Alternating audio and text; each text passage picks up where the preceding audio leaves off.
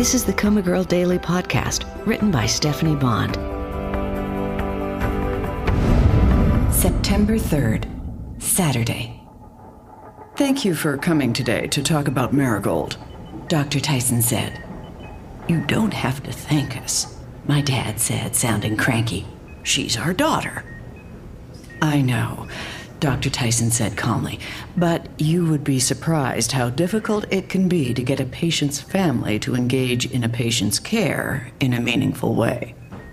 She let that sentence hang in the air for everyone to absorb, although I'm pretty sure it bounced off my Teflon-coated family. I don't understand why we can't have these meetings in your office, my mother said. It's unnerving to have these conversations over Marigold's body. As if they're talking over a corpse. I like to think that Marigold can hear us, Dr. Tyson said, and would want to know what's going on with her recovery. I forget why I ever had bad feelings toward Dr. Tyson. In fact, I have good news. Yesterday, Marigold responded to a command to move the fingers on her right hand. Exclaims of surprise sounded. So she's getting better? Can she hear us? Why didn't you call us? Some movement is definitely better than none. I don't know that she can hear all the time, and even if she can, it doesn't mean she understands what's being said. Reacting to a command to move fingers is a very basic response, but it's cause for optimism. And I did call and leave a message on your home phone. Oh, my mother said. We haven't been home that much lately. My business has become so demanding. And I've been on the road, my dad explained. And I never checked the landline phone, Sydney added. Well then, Dr. Tyson said, which pretty much said it all, really. Sydney was the first to recover. But what great news! A few digital noises sounded. And I just posted it to Facebook. Coma Girl's followers will be thrilled. Dr. Tyson cleared her throat.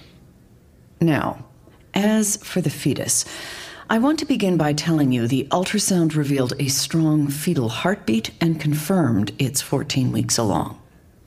And is the baby okay? My dad asked. It's impossible to say for sure, but for this stage, everything seems normal. Thank God, he said. So, you've decided Marigold will carry the baby to full term? Of course we have, my dad said. We haven't decided, my mom said at the same time. Oh no, more dissension. My dad sputtered. What are you saying? Marigold is my first priority, my mother said.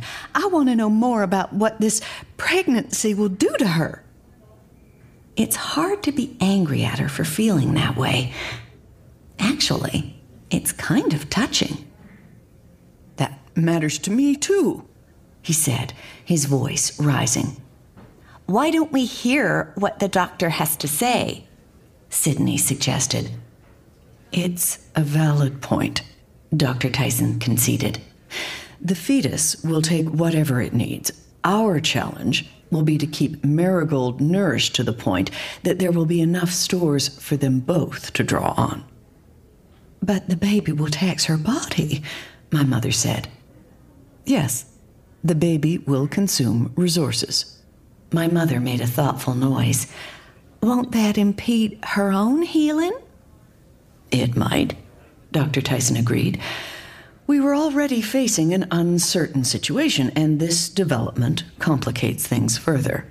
I can only assure you that we'll have the best team possible looking after Marigold and the baby, if the decision is made to continue with the pregnancy. We want the pregnancy to continue, my dad said. No, my mother said, her voice sounding robotic. We will discuss this and get back to you, Dr. Tyson. If Marigold is showing signs of improving, I don't want this to be a setback. There is one other thing to consider. Dr. Tyson said, Mr. and Mrs. Kemp, I'm sure you recall the information you passed to me about the experimental drug the physician at Walter Reed has had some good results with. Yes, my mother said. The military research doctor our son reached out to. Right. You said the drug wasn't right for Marigold's situation, my father said. There was a reconsideration, and the window to administer the drug was narrow, so I made a decision to give it to Marigold. Oh, she was covering for Dr. Jarvis. Without consulting us? My mother demanded. I left a message on your home phone to please call me as soon as possible, Dr. Tyson said. Ooh, good one, Dr. Tyson, to turn their disinterest back on them, even if it was a fabrication.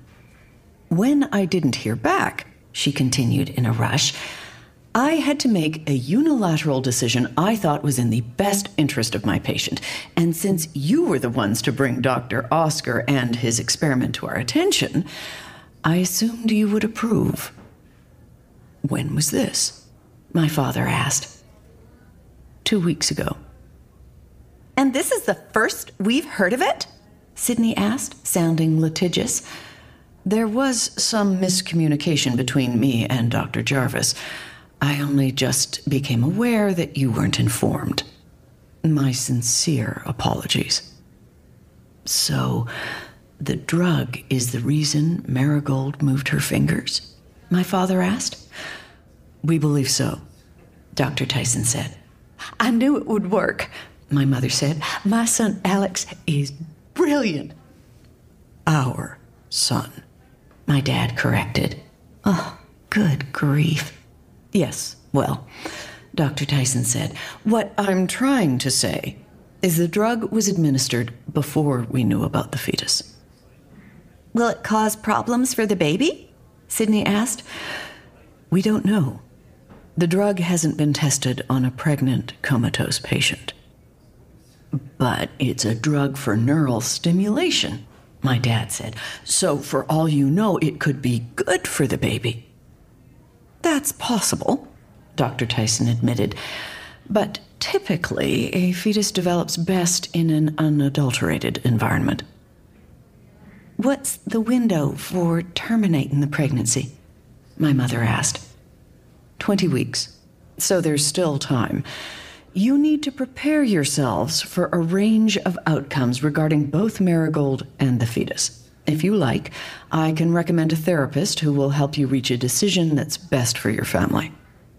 That won't be necessary, my mother said briskly. We've never needed a therapist to help us make family decisions before, and we're not going to start now. Right, I thought. Why ruin a winning streak?